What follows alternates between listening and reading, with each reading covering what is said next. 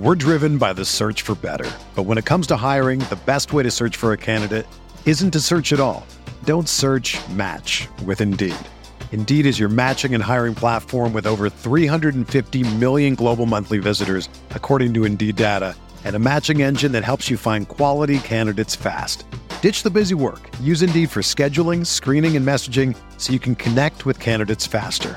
Leveraging over 140 million qualifications and preferences every day, Indeed's matching engine is constantly learning from your preferences, so the more you use Indeed, the better it gets. Join more than 3.5 million businesses worldwide that use Indeed to hire great talent fast. And listeners of this show will get a $75 sponsored job credit to get your jobs more visibility at Indeed.com/Blue Wire. Just go to Indeed.com/Blue Wire right now and support our show by saying that you heard about Indeed on this podcast. That's Indeed.com/Blue Wire. Terms and conditions apply. Need to hire? You need Indeed. This podcast episode is brought to you by Coors Light. These days, everything is go, go, go. It's nonstop hustle all the time. Work, friends, family expect you to be on 24/7. Well, sometimes you just need to reach for a Coors Light because it's made to chill. Coors Light is cold lagered, cold filtered, and cold packaged. It's as crisp and refreshing as the Colorado Rockies. It is literally made to chill. Coors Light is the one I choose when I need to unwind. So when you want to hit reset, reach for the beer that's made to chill. Get Coors Light in the new look delivered straight to your door with Drizzly or Instacart. Celebrate responsibly. Coors Brewing Company, Golden, Colorado. All right, welcome, ladies and gentlemen, boys and girls, to the Wombo Combo Podcast. I'm Breaky CPK, as always, joined by BSJ, and we got a lot to talk about. The MDL Major wrapping up, of course. Excited to be here, as always. BSJ, how you doing, man? Doing good, man. Ready for some new patch. That's the important thing. Yes, of course. That's the most exciting part about the end of this major, let's be honest. Yeah, I mean, TNC winning it and everything, whatever, guy. It is funny to see how that happens whenever a patch is set to come out, when people believe it's set to come out after a big event. How, as soon as the event's over, I don't even think the top post on Reddit was actually congrats TNC. It was, all right, it's been literally a minute since the major finished. Where the hell's our patch, Gaben? Like, that just shows you where the community's at. It's understandable. Obviously, there's a lot more than just the esports side of things, but that's what we're focused on, is competitive. But obviously, the patch certainly affects, and we are all excited to see Earthshaker and Morphling combination no more, as I'm sure that will be at least part of it. And we're going to give our take in terms of maybe our expectations later on in the show. Again, not going to take forever. This ain't no Purge podcast here, but we'll give our at least a quicker take on what we think may be coming, and by the time you're even hearing this, maybe the patch will be out. Because right now it's set to come out tomorrow, I believe, right? Yeah, okay. That's what they said. So let's, fingers crossed that is reality. Yeah, that's going to be something. It's definitely set to be a pretty big patch. So we'll see what it entails. But again, the MDL officially wrapping up last night. Well, kind of last night. I mean, obviously being in China, more a day and a half ago, I guess you could say. But Sunday night over there, and as mentioned, in case you haven't heard, TNC. We were right, BSJ. We were right. I was right all along. I had a few teams that slipped through my predictions. Like, I didn't expect Liquid to do as well as they did. J-Storm taking that winner's bracket series did a little bit better than they did. But I'm going to take credit where it's due for me, because I said the top four teams were IG, EG, TNC, and VG. So, people were saying the results were supposed to be like unexpected or whatever, or like maybe there's some variance because all the tier one teams are gone, somebody else can win. But I think with the tier one teams gone, all that means is that the tier one-ish teams or tier two teams become the tier one teams. So that's all that really happens. I think that there's pretty distinct rungs on the ladder of professional Dota. And I think in this tournament that kind of showed. I'm really happy that I was like really confident that TNC was going to pull through, but I also knew that there was a chance they were going to be like the wings of the major before TI6, where they just lose. And so I'm glad that they followed through on my expectations of them. Yeah, they did have to come to the lower bracket. Vici Gaming, of course, putting them in the lower bracket after beating them 2-0. And I did have Vici Gaming in the final. I was sold on this team from the very beginning as one of my top 3 with EG and Gambit. We don't talk about. That happened, but it didn't. Yeah, I'm just kidding. Unfortunately, I will say about Invictus Gaming. Now, again, anything. Obviously, there's a lot of close calls in these tournaments, and they did ultimately move on, but they shouldn't have. Beast Coast actually should have. Beast Coast gave them a nice little present early for Christmas this year. Yeah, they were up by like 12,000 gold with a Drow lineup, and then just died on 4 heroes and lost. Like, they were up 12,000 gold on Beast Coast, and the game was over like a minute and a half later. Mm-hmm. Like, it wasn't even like they lost a fight and then slowly lost the game. The fight was lost, and then they lost. Like, they actually were just. They took a fight outside of base, like on the other team side of the map, and then IG won. It was that was like one of the weirdest, such a Beast Coast ending. Beast Coast was a slight disappointment for me, but they are pretty unpredictable wild card. And I think this tournament, they kind of proved that they belong in like what will happen is for the next major, every team that placed here will kind of slide down 4 places. That's going to be how I look at it. You just put LGD, Secret, X Liquid, you put all of them back in the equation and you just slide everyone back. So I was kind of putting Beast Coast as like top 12 in the world in this tournament. They've got 8th, and they could have gotten higher. So I think that they're in contention to be one of the top 8 teams in the world. So I think they were right about where I expected them to be, but obviously going out in quite the Beast Coast fashion. Yeah, it's unfortunate, but it is what it is. As you mentioned, again, getting top 8 at a major still definitely deserves an applause of sorts, but certainly they could have gone further, and that was something. But Invictus Gaming, they moved on and went all the way to the lower finals. Of course, that's where they were eliminated by TNC. But again, IG beating EG in the match before on top of that. And but we're going all over the place with the major, understandable, but to keep it in line here, I wanted to actually focus more back on TNC and what this really means for Southeast Asian Dota as a whole, because SCA Dota, up until I from what I was looking at, and I saw a couple other people suggest this, so I'm going to go ahead and say it, I don't believe SCA Dota has won an actual major event, obviously not TI itself or any really major tournament on the DPC circuit and the majors even before. So this really is the biggest Southeast Asian Dota victory to date. I think Mineski won a major like 2 years ago, the first one though. And it was like the same story where there were several big teams not in the tournament. So I think, like this one still holds a lot more meaning than that one. But at the same time, it's not going to mean much if they get 12th of the next major. Like nobody's going to remember this. I mean, they're going to remember this because they qualified for TI, but they're not going to remember this in the sense that they'll think TNC is one of the best teams in the world. If once all the good teams come back, TNC just gets bottom 4 or whatever, So this is a big step for the SCA Dota region, but I think TNC really the same idea for the South American region, where it's not enough to just do it once. Make sure you. I mean, they don't have to get first next major, but maybe at least top 8, top 6 would be not pretty important. Yeah. Yeah, it's early in the season, and now, so it is being brought up, so I guess it's not the very first, but it's still, it's obviously been very rare, only once before then at that point.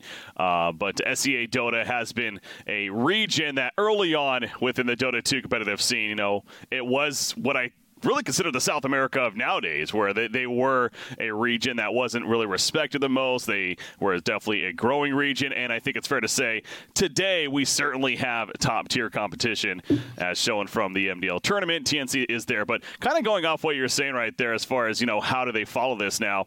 And it is interesting because you win a major, you figure you would suggest that right now they're the best team in the world, but not necessarily. I can't sit here and say that. Now, obviously, there is the asterisk there. There is the fact that 4 of the top teams weren't there at the event. But I almost even have trouble still, and I don't know what it is, but I have trouble even almost putting them as a top 5 team right now, because you got the 4 others, and then you still have the EG, the Vici Gaming, who they just beat, I understand, but I am not necessarily still sold on them going into the next major and keeping this momentum up. Now, they could just not even qualify for another major and I think still qualify for TI because of the amount of TPC points they've gotten. But it's just something about this team. They seem like one of these very flashy, in-the-moment teams, but the consistency, I'm not sold it's necessarily going to be there advancing forward. Obviously, it can be proven wrong, but I don't know what it is. It just doesn't feel like a team that I necessarily see continuing this momentum, basically. I've been wrong either way about teams before. Like, I really doubted Beast Coast going into TI or Infamous at the time, and like moving forward, they've kind of proven me wrong. I've really doubted, or I've like believed in certain teams and they haven't pulled through. But I believe in TNC. I think that they are definitely even potentially top 4 for the regular season, just because teams like OG don't really show up until TI. Yeah, I think the Chinese powerhouses generally don't look nearly as good as they do at TI during the rest of the year. So I think that this team looks motivated. I think that they didn't really have one specific play style. They had whatever the hell was popular in the meta. They just did it, and they did it well, and it was kind of just random stuff. And I think that shows the team's just interpreting the patch and doing what they think is best for the patch, and not so much that they got lucky with the patch or whatever. You know, certain teams just the stars align where certain heroes are really good that they play really well. I think for them, they just knew how to play the patch by being a good team, not by getting lucky or anything like that. So I'm going to put my eggs in their, or my whatever in their, my eggs in their basket or whatever. As of now, unless, you know, obviously I'm ready to just watch them flop somehow because Dota is such a weird game like that in the terms of the team dynamic. But moving forward, I'm a TNC believer. I was a TNC believer the second I saw them at ESL. Yeah. They won this major, and now I want to see it carry on in the next patch. Well, it kind of, for me, it goes back to that. So glad you brought that with ESL, where, again, you know, you and I were having the conversation that I just didn't think that event wasn't the biggest deal to win that event. Obviously, yes, it's still a big deal, but at the same time, it wasn't necessarily something that I saw as, oh my God, TNC is here to play. Now, of course, here they are winning the major, and it's like, you know, they're trying to prove to me what more can they do. And to be fair, they can't. I mean, they won the major, but I do look at the road that they took to get there. They had to defeat Alliance in the first round. Obviously, I don't consider a top 8 team even necessarily in this major. J-Storm on top of that, which was this Dark Horse team that kind of came out of nowhere for a lot of us. They had to be fair, they slaughtered them, but yeah. Yes, they did. They did slaughter them. And then they lost to Vici Gaming, as I mentioned, initially. Now, again, they had to then climb back. And yes, IG obviously looking good. And then defeating Vici Gaming in the grand finals. So yes, they deserved to win the tournament. It's not their fault that they maybe had an easier road initially. But I still look at that, and that tells me that I just can't get behind. It feels like maybe a team in the past, they really used the safe lane Night Stalker and caught people off guard. They abused the Morphling Earthshaker combination quite a bit as well. So that's where I continue to come from in terms of just not sold on them being a team that can consistently keep it moving forward. But as I go back to, they don't necessarily need to, because you win a major at the season, you pretty much do secure a spot. And I saw people doing the math. I think it's even top 3 at a major potentially just secures your spot at TI anyways, moving forward. So looking how do I word this, right? So a lot of people, I think as spectators, they look at the results. Like when you look at ESL and they won and stuff, like honestly, none of the other teams at ESL looked that great to me. But the way TNC won that tournament and most of their matches is what impresses me. It's like somebody's making the point that they beat Gambit, who got bottom 4 at this major, to win that ESL tournament.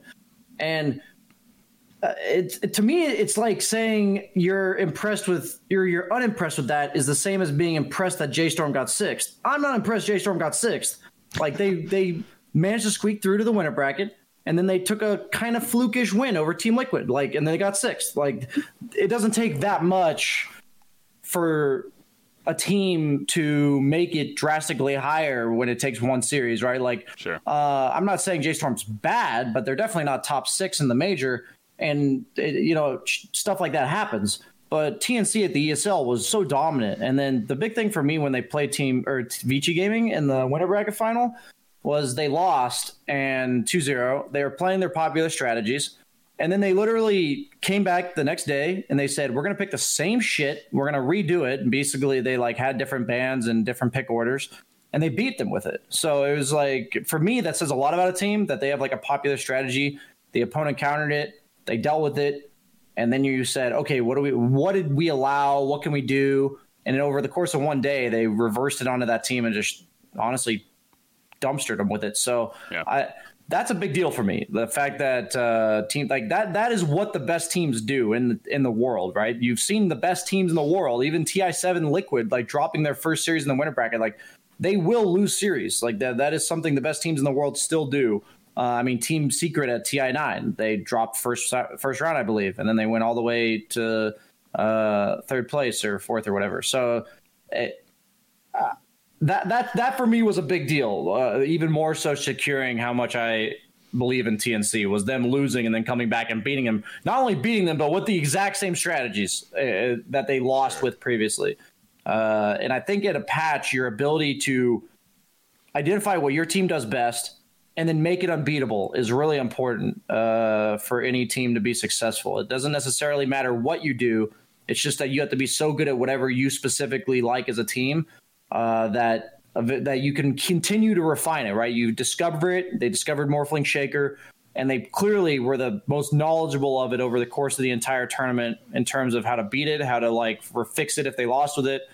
That's hard. That's easier said than done. Like that is really hard. Yeah. So I know I said a lot about it, but I think that is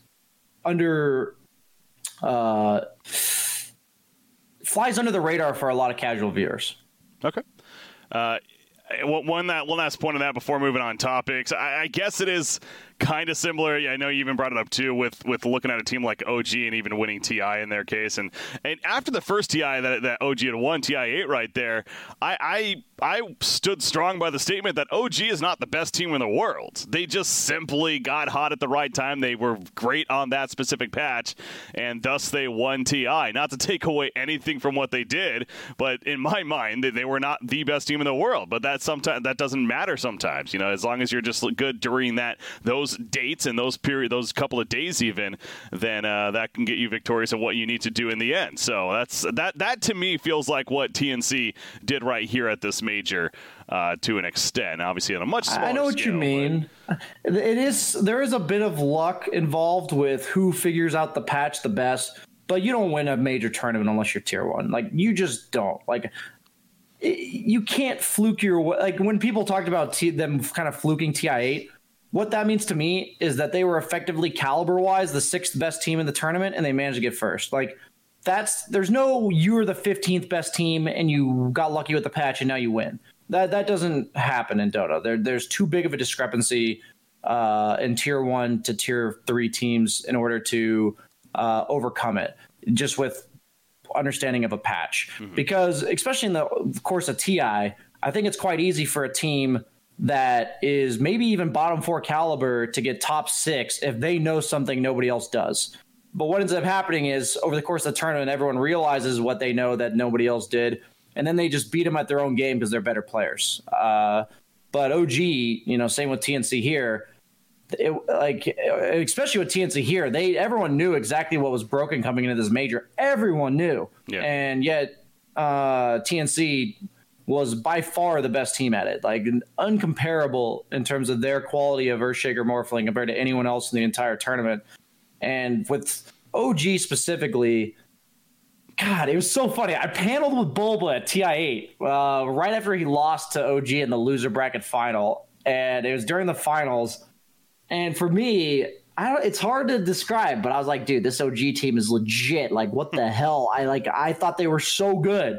And he's like shit talking them and they're getting lucky and stuff. I'm like, are you watching these games? Like, you can't just get lucky to come back in these games. The way they're coming back was absolutely insane. And if you watch it back, it was so methodical. Yeah, like it was just beautiful to watch. And that's why, for me, it's so funny to see a team like OG last year just kind of do whatever in terms of during the season. They come back for TI9 and they just shit on everybody. It's something. That's a whole nother breed. We're going to leave it there because there's so much, like you said, there's so much you can talk about here. But, man, I think TNC is I hope that they do the equivalent of what OG did from TIE. I do want to be clear. I do not think OG was lucky. I just think they played very well at the right time. That's how I look at it. Stars do need to align in some way to win TI. But sure. they clearly are good enough to be able to compete against the best of the best, and they were at those times. So, yeah, similar to I wasn't mainly calling you out for saying that. It's Fair. like a lot of people who say, like, they I know. like the fluke TI, that's... I hate that too, yeah. It wasn't a fluke. That was not a fluke at all. All right. So another topic that I wanted to go over was, of course, EG and ultimately how they finished. And I mean, you had the interesting prediction in our last podcast that you thought that they would even get knocked down to the lower bracket by IG initially, and then even they ended up losing to IG, so they just did it in the wrong order, man. They kind of did that, but yeah, they did get all the way to fourth place. But as you mentioned, they lost to IG 2-1. They also lost to Vici to get knocked down to the lower bracket 2-1 as well. So is this something that EG can say we're proud of, or being a tournament where the top 4 teams weren't there to finish only fourth place? It does feel a little low in some sense as well. So what do you think? I just wanted to say about like them getting 12th, my prediction. I wanted to be bold because I thought with the exact matchups they got were IG, I think, and then they dropped to play Alliance if they had lost to IG. I thought that was like the one way they'd ever get 12th. Like I didn't think they were 12th, but I thought like it could happen there. I think overall, EG just didn't look nearly as solid as the other teams. I think they haven't come together as a unit. I think the individual players are sick and they have so much upward potential. But like when I watched them in the group stage, when I look at the player roster, I know they're a top 4 caliber team, so that doesn't really surprise me at all. But it also sad to say, I didn't think they had a chance to win in hell coming out of the group stage. Like I didn't think they would ever win this tournament. So I think they have a lot of positivity moving forward, but the cult behind EG, like the fan base of EG, is just so weird. That they're going to look at this and just laugh or whatever. At some point, I have to believe that it's gotten to Arteezy's head that all of these people are just saying 3G, 4G, the fact that they always get third and fourth.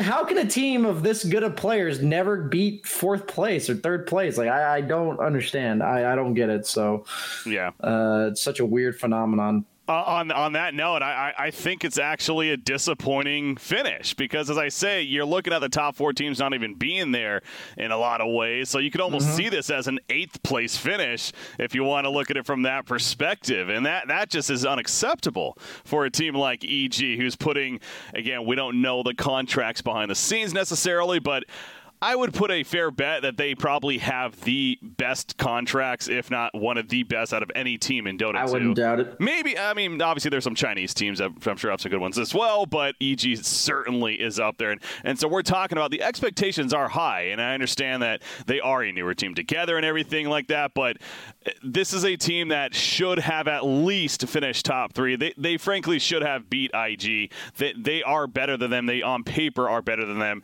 and that's why they are on a team like Evil Genius is. So they're on kind of the other side for me, where a very disappointing performance, and they need to step it up. I mean, moving forward. And yes, there's people that are suggesting making excuses for them that, they didn't boot camp, blah, blah, blah.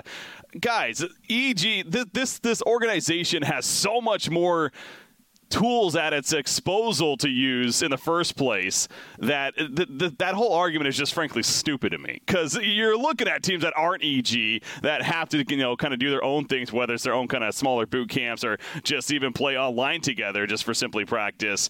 I just don't see that as a legitimate excuse. That this is a squad that needs to be able to put in the effort and time, which I'm sure they are, but getting a 4th place finish at a major that was missing out on some top-tier teams is not a good performance. So I think EG should come out of this fairly disappointed, but again, it is a long season ahead. They still got some decent DPC points out of it, but they do need to step it up in my mind.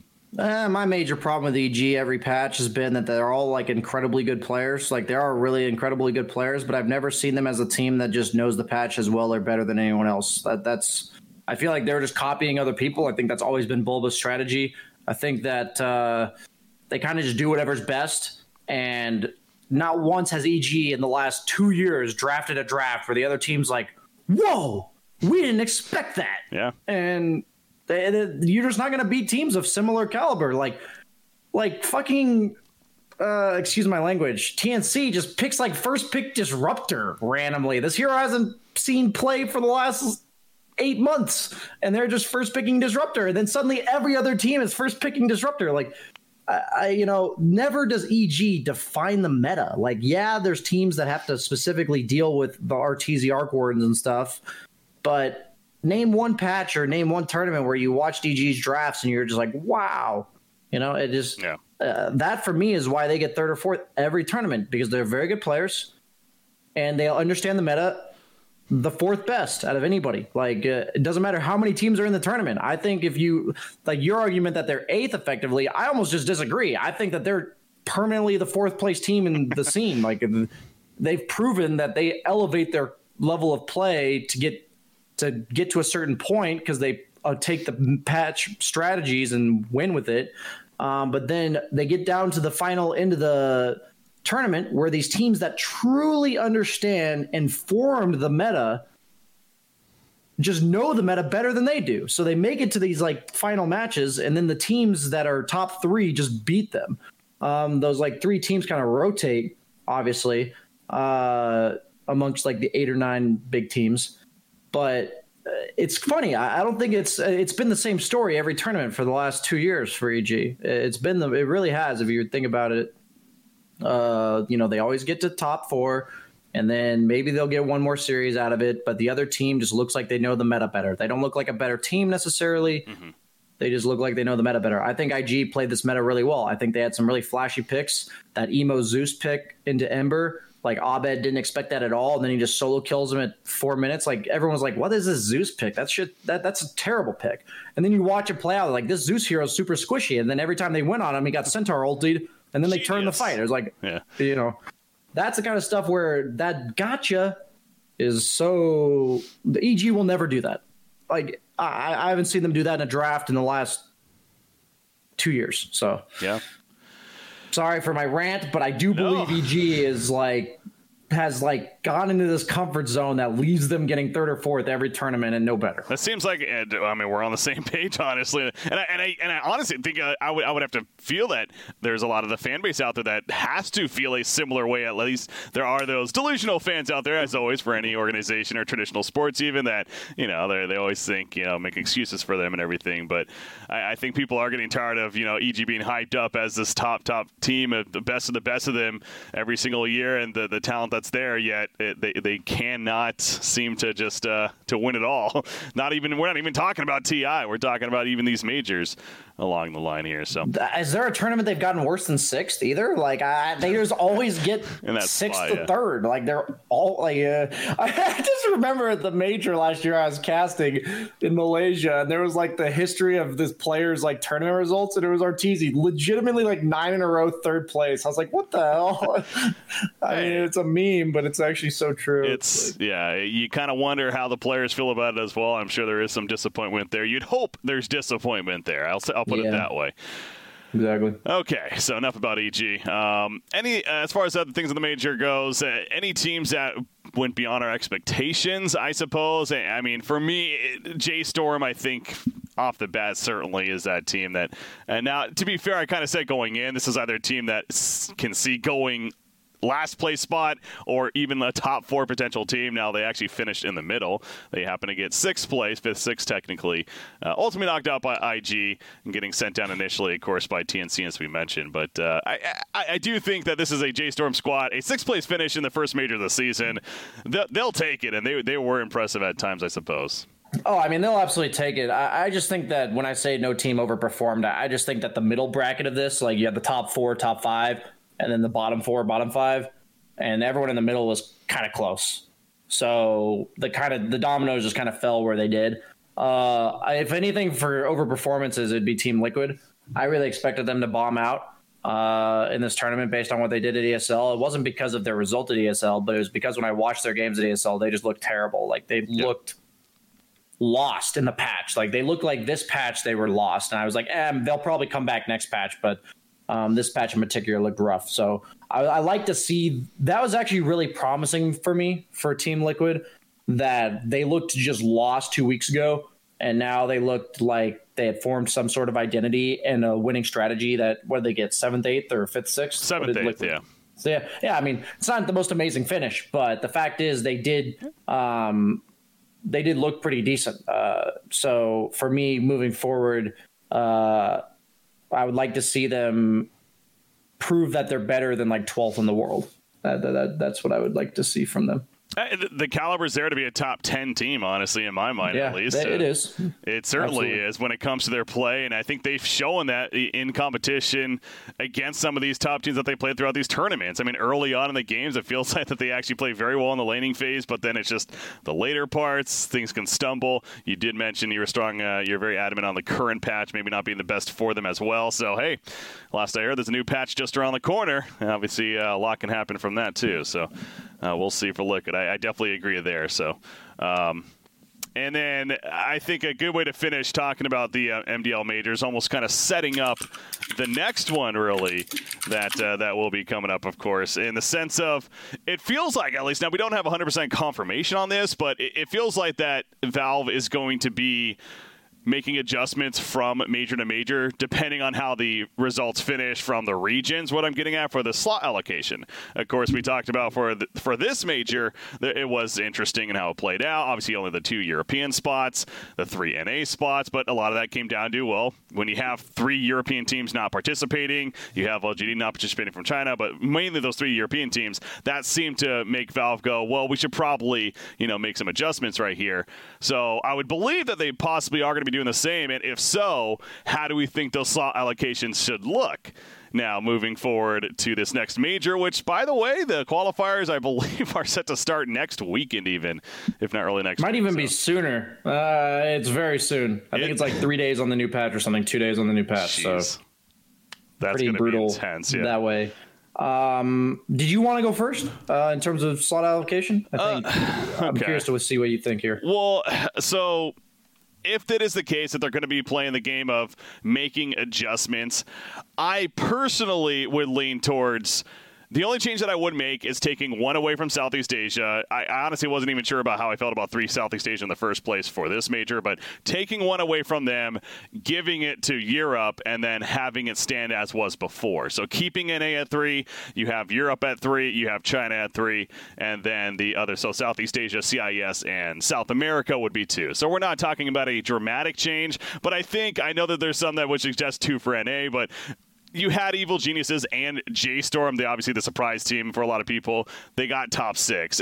I feel like you have to respect the results from NA this tournament, and you have to give them 3 spots moving forward. So that's how I would do it. Take the one from SEA, give it to Europe, then have that 3-3-3, 2-2-2.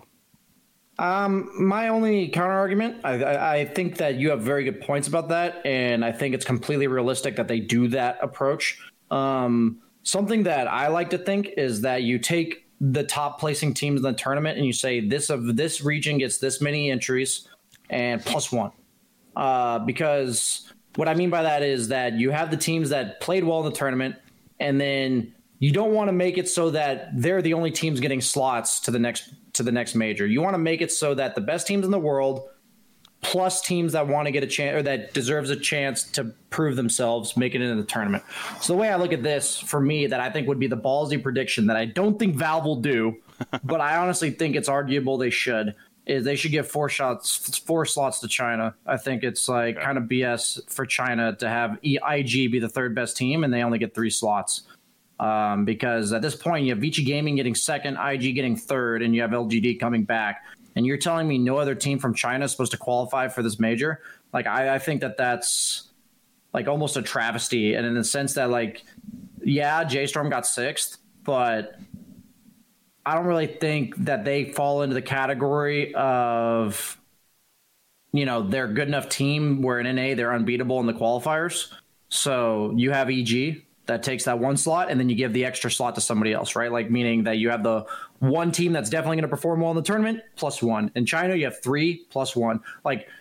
That's my opinion. I think Europe's obviously going to get 3, like you said. Yeah. I'm fine with 2 in SCA because there's only 1 clear good team in SCA. 2 in South America, same thing. There's only 1 clear good team in South America. And then in NA, I really only think it's EG. Like, I think J-Storm, they got 6th, but like I said, that's them, in my opinion, fluking a series over Team Liquid. Like, that's all that boiled down to. And I think if J-Storm played against TNC, Vici, or EG, they would have gotten absolutely slaughtered in the upper bracket. Then they would have lost in the lower bracket and gotten 12th, just like I expect them to get. So I hate to be rooting against NA and, pro China, whatever. I think China deserves 4 slots. I think the 4 of the best teams in the world are from China. So you would do 4, 3, and then 2 for the rest. Yeah, 4 China, 3 European, and then 2 for the rest of the regions. Yes.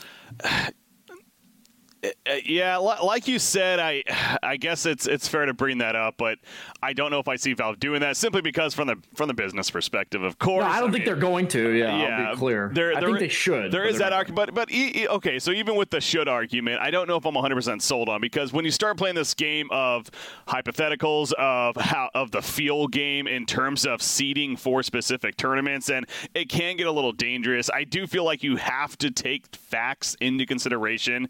And again, fact is 2 North American teams finished top 6 at this tournament. So not giving them 3 spots, it just seems like you're taken away from facts. Now, obviously, there's even traditional sports out there, the college football system, for example, that's absolutely ludicrous and ridiculous, and it is all about feeler in a lot of way. Now, there's reasons for that, but I'm more of the side of I like to work off the facts and the results given. For the most part, I do understand the feeler side of it, too. That has to be at least a little part of it as well, but the facts suggest that NA deserves 3 in my mind. And again, with what we've seen from Valve in the past, I do feel like it's going to be the 3-3-3, 2-2-2. It would be for me to see a region get 4 and thus even reducing another region on top of that further.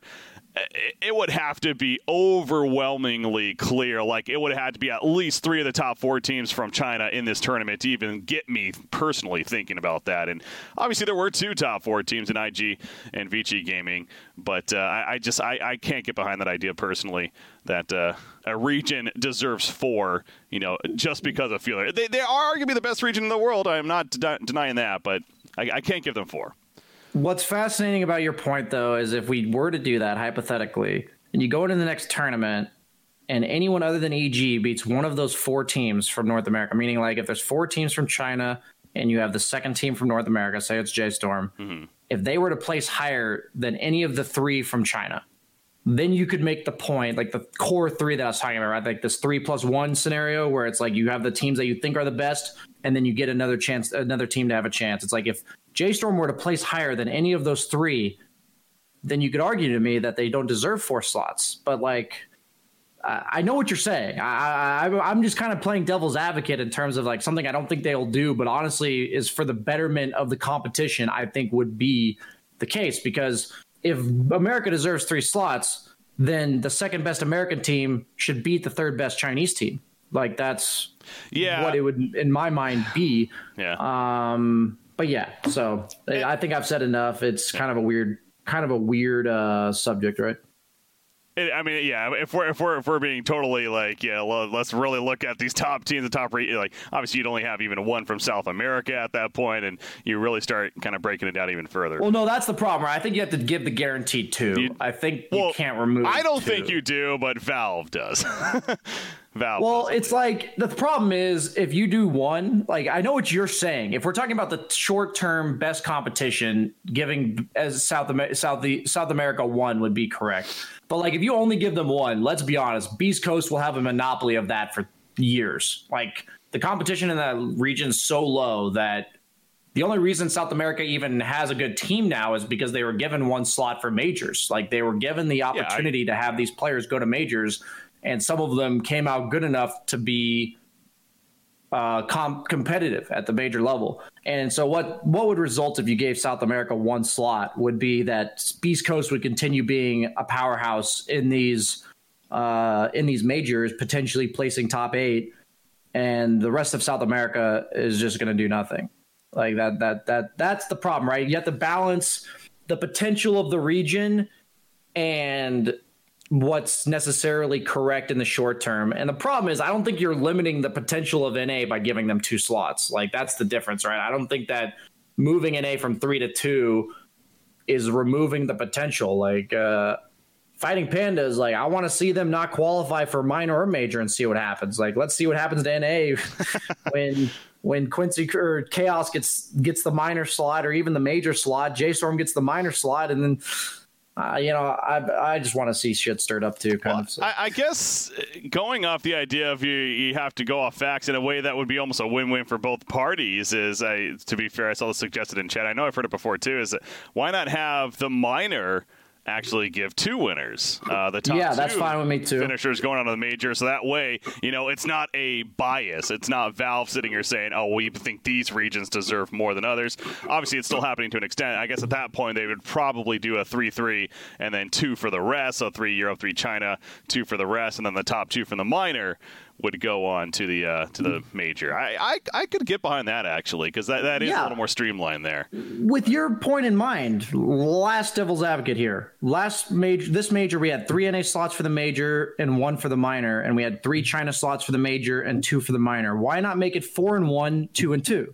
Why not give NA just 2 minor slots if you think they're like that close to being good enough? You know what I mean? Like, I agree that NA kind of proved themselves. Why not give us 2 minor slots and give China 4 major slots and 1 minor slot? Because the next major is going to be in NA. I'm tired. Oh, is it actually? I'm not even thinking. I'm not even taking this into consideration. So no, I mean that's obviously not even a good reason. It's not a good reason, but fact is, politics and crap happen. So there you go. I guess that's a good point too. But I don't think we have enough time to talk about that as well. So we have a new patch coming up. I think we should probably. Yeah, we are running a little longer here, so actually we'll even skip this. Too much to talk about. It's a good problem. That's fair. Real quickly, going over the meta of the major, not surprisingly, Keeper of the Light was actually the most picked hero. Granted, only had a 37% win percentage, so that somewhat stood out to me. We did see, mixed in there was, of course, that Morphling, and specifically with the Earthshaker, but was there anything from the stats that stood out to you amongst more? Rubik with the 21% blew my mind. I think TA with the 20% kind of surprised me. And Abaddon with the 25% win rate. A lot of these like super broken quote unquote heroes that I thought were like really good for their role, having really low win rates. Overall, I think it's just what stood out to me is how crazy a meta can develop over the course of 8 months. Like this patch, there's like these core heroes that are kind of still broken, but just having these heroes kind of pop out of nowhere this later on in the patch is always crazy to me. So other than that, nothing really major. The Coddle Nightstalker is always kind of funny. People were talking about that during the tournament. You used to have these 2 heroes be unplayable on the same team, and now they're like a sick combo. I think Coddle Nightstalker together were super high win rate, but apart were really low, I think is what happened. So. All right, before we move forward, actually, one thing I meant to do even earlier, but I'll do it now. With obviously Thanksgiving coming up and everything, it's good to talk about these charities here. So Prediction is helping to give back to the holidays. You can support the Center for Educational Innovation to help give kids life skills through esports. Pretty cool idea there. You can help make a difference for Giving Tuesday by going to bit.ly/CEIE Sports. That's bit.ly/CEIE Sports. So check it out for a good cause right there. Okay, moving forward though, as far as the show is concerned. So the major, again, wrapping up. We talked about, we do got a big patch that is, as was hinted at least, should be coming out tomorrow. Please. Dear God, please. We'll see when in the day it happens, but should be coming out tomorrow. Obviously, it's been a patch in the making for a while now. We know there's at least going to be 2 new heroes coming with the patch, but as far as everything else, we really don't know, right? I mean, it's called the Outlanders. There's going to be 2 new heroes. How big is this patch going to be, I guess, is what we're really waiting to find out. I want 7.00 size patch personally. I was going to say, do you think that this is actually going to be an 8.00? Is this going to be a whole reset? I think it's potentially. I do absolutely believe it could be. I think even if it's just 7.23, I think it's going to be a pretty massive patch. I think I've predicted several map changes, like probably another objective on the map, either changing bounty runes or like adding another Roshan type thing on the bottom half of the map. I think that's like addressing a serious problem where like the balance of the map is too heavily weighed to the top side because of Roche, which also favors Radiant because of like their high ground advantage near the area. I think you have to make it so that there's objectives on both sides of the map, so it kind of results in less standoffs and more calculated decision making on what objective is better. And then also, I think there's just certain heroes whose kits are outdated. Like one that stands out to me is even potentially like Luna could use a rework, where she's kind of like in the middle of being good at a casting and middle of being a right clicker. Like these heroes that kind of just don't have a place, like they aren't the best at anything. They kind of just are a hero in Dota 2. I think these heroes that are really specialized and really unique are the coolest ones. And they're like the best heroes for the game. Like when they made Viper have break on his W, suddenly that makes the hero offer something unique and cool to a lineup. And suddenly he has like a place in the meta. And I think that there's a lot of these heroes that have kind of just gone under the radar for a while. And I think another one's Ricky. Like he's just a classic pub stomper that has no way to farm. So unless he's killing people, he just doesn't do anything. And in Pro Dota, that doesn't work. They kind of did that to Slark. They reworked that hero such that Slark like participated earlier on in the game and actually became a mid-game team fighter. But he's still the same hero, right? Obviously, you're keeping the hero's identity. But I think this is their big chance to change the overall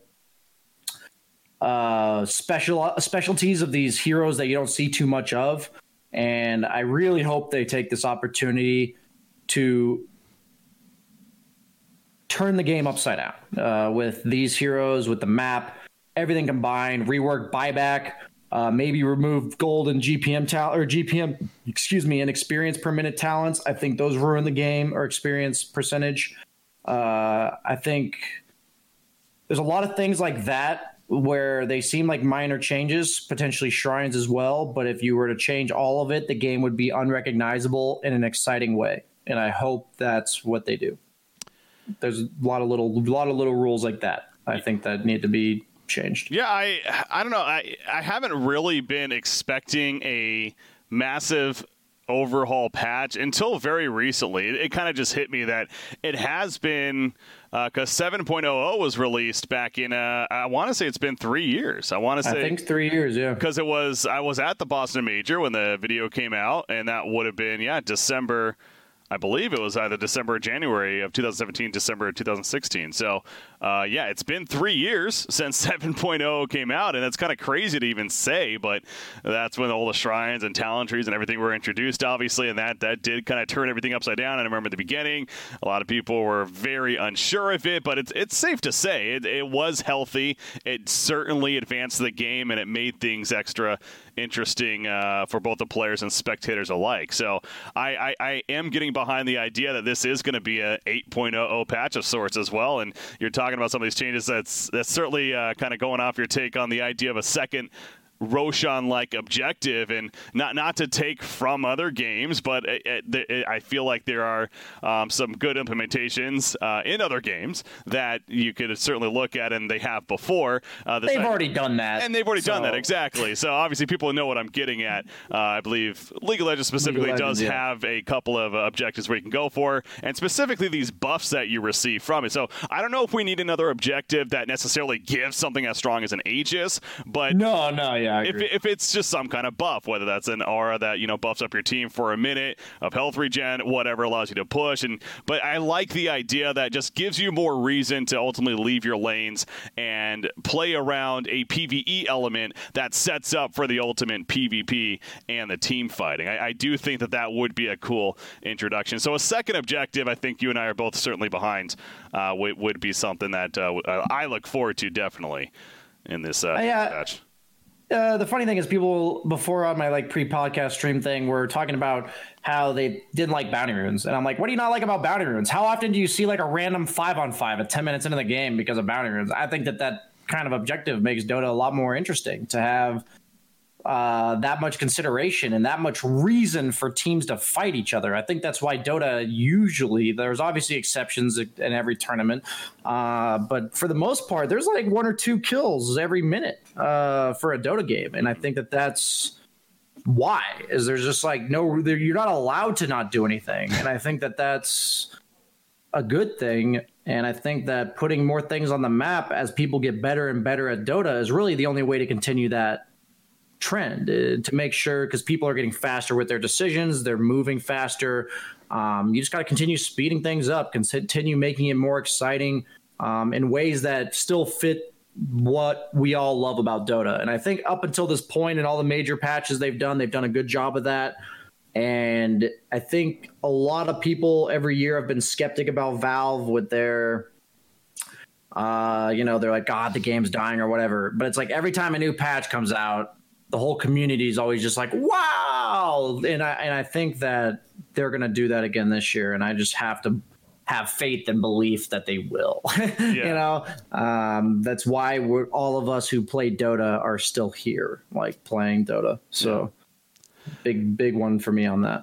One other kind of interesting thing for me, and I don't know if it's actually going to happen with this patch, but because there's only a chance for with this 2 new heroes, maybe a rework, I suppose. But what I'm getting at is in Han, going back to my Han days, there were a couple of heroes that actually had very interesting mechanics in terms of no mana usage. There was actually a different resource that they used to cast their abilities, whether it was a combo-based system, simply almost roguelike from a World of Warcraft, or you actually just have like an energy bar in that sense too, or like a rage bar, I'm using these wild terms here, but I'm sure plenty of people know what I'm getting at there, where it's not straight up mana, it's instead a different resource that would be kind of an interesting, unique mechanic brought to a specific hero. That would be cool. Yeah. I'm totally ready for the new heroes to introduce new mechanics. You have the vector targeting that Pango introduced. You have the double ultimate from Willow. Like, I think that generally speaking, it's a nice, safe way to test out new mechanics in Dota. Like, after they added it to Pango, then they gave it to Darkseer, they gave it to Clinks. So I think you can use new heroes as an avenue to see how it goes, on a small scale. And I hope they take that opportunity in terms of creativity. I think every hero they've released in the last couple of years has been really fun and overall good for the game. People love playing these heroes. Nobody's really, if they're broken, you're always going to complain.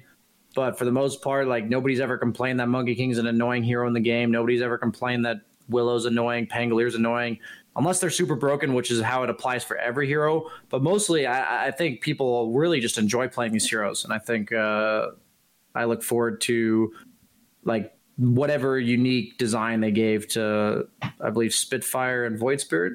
I believe so, yeah. Spitfire is actually, I'm really intrigued by. I'm more of a support player myself. It seems like she has some more support tendencies possibly, so that's going to be fun. But obviously the Void Spirit, too, has a chance to be very unique.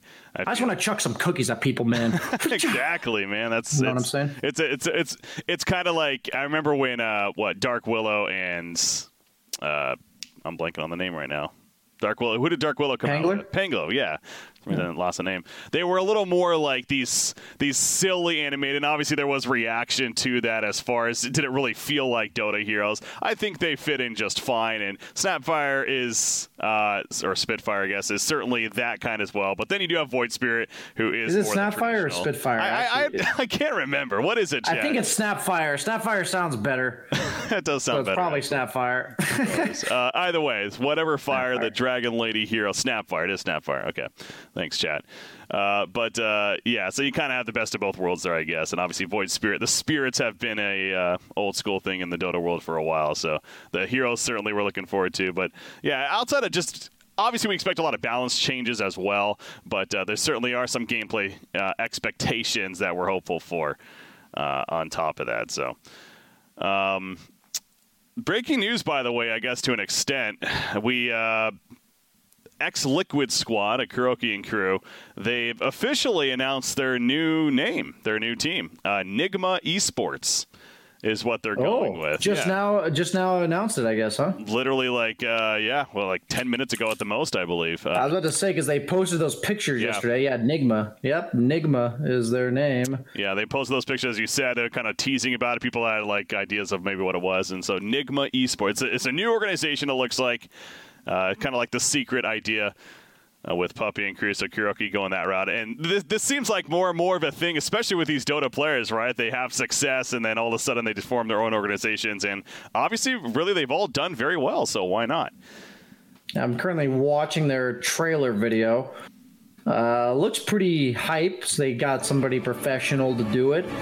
Obviously, it's the same roster, so that they already announced that. There's no surprises there. Yeah. I mean, I think Kuroki... I guess I was talking. I don't remember who I was talking about it with, but I guess he's been wanting to do this for a while, make like his own organization. And every year when he debated it, Liquid just made their contracts even better. And he said that I was told that Liquid just had like the best contracts in Dota. And eventually there's really nothing more the organization can bribe you with to just keep you there. Sure. It's not like they're like trying to milk the organization or whatever. It's just every year Kuroki's like, I think I want to make my own team. And the organization's like, well, we'll do this.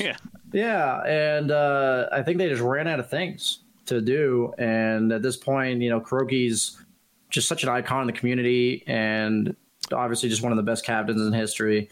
And I look forward to seeing his version of Puppy's Secret, right?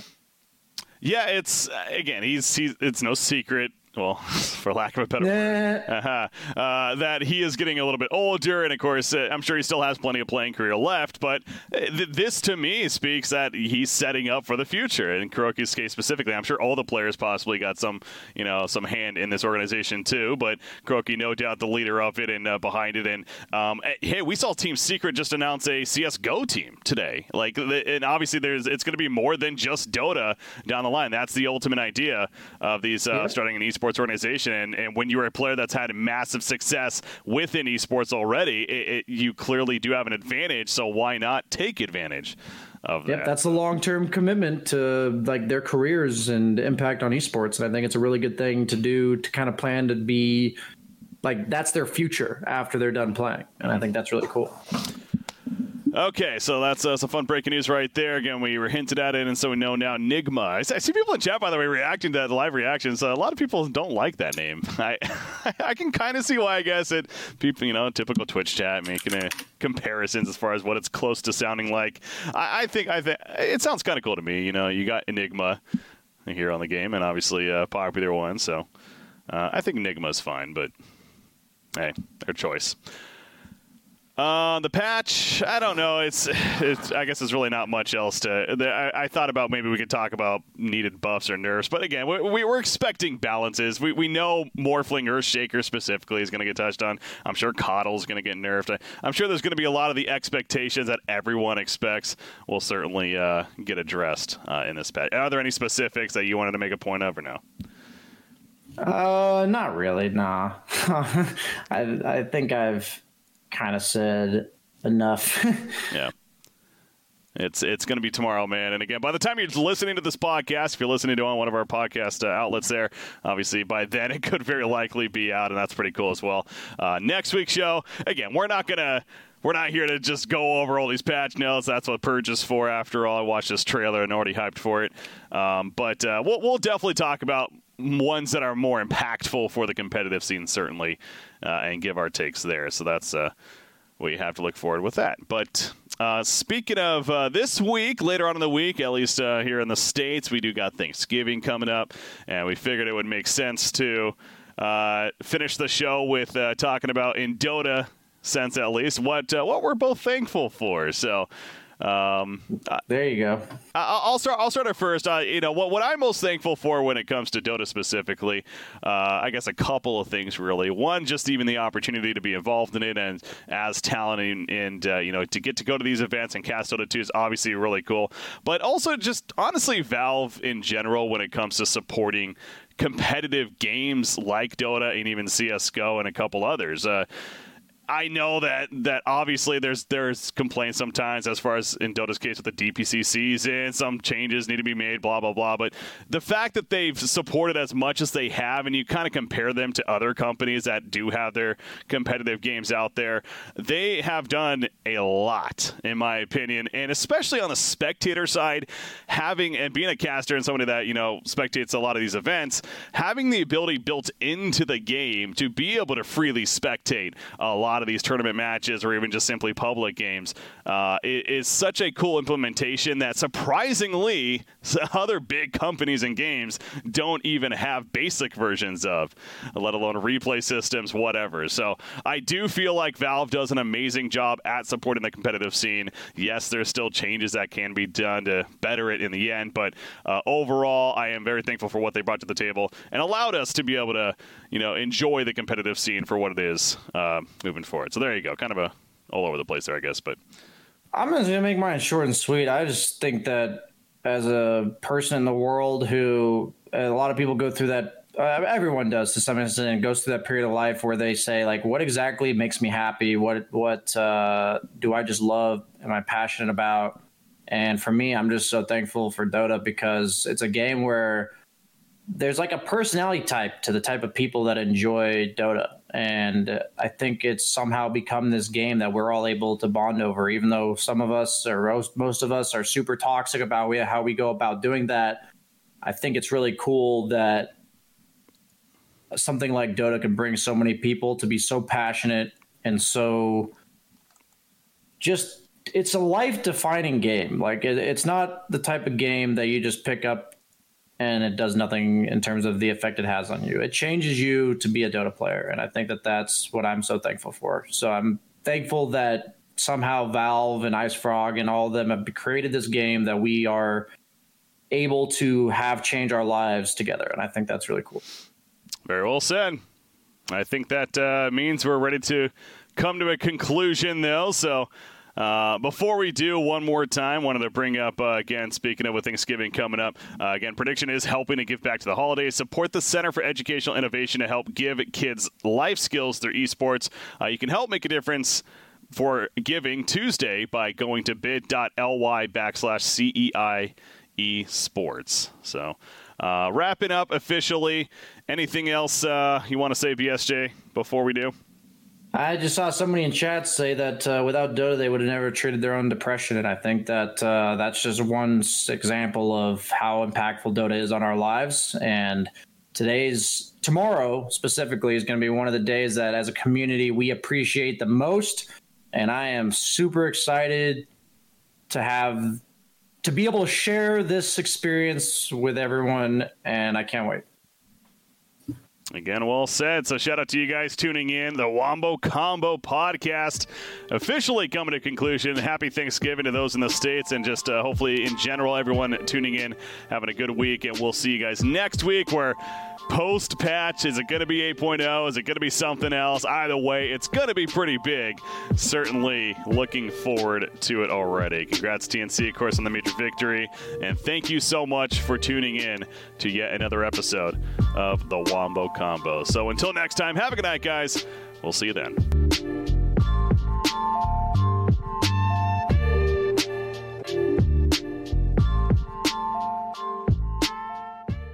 Everyone is talking about magnesium. It's all you hear about. But why? What do we know about magnesium? Well, magnesium is the number one mineral that 75% of Americans are deficient in. If you are a woman over 35, magnesium will help you rediscover balance, energy, and vitality. Magnesium supports more than 300 enzymatic reactions in your body, including those involved in hormonal balance. From functional medicine doctors to mental well-being and female hormone experts, we all know that magnesium is the one mineral to improve all aspects of well-being and health. But which one? Magnesium Breakthrough from Bioptimizers, the trusted choice recommended by leading experts with 7 best-absorbed forms of magnesium to ensure your body receives the support it needs for overall well-being. Go to bioptimizers.com/balance today and use code BALANCE10 for 10% off. Support your journey to wellness at bioptimizers.com/balance. Magnesium Breakthrough from Bioptimizers, your foundation to optimal health and vitality.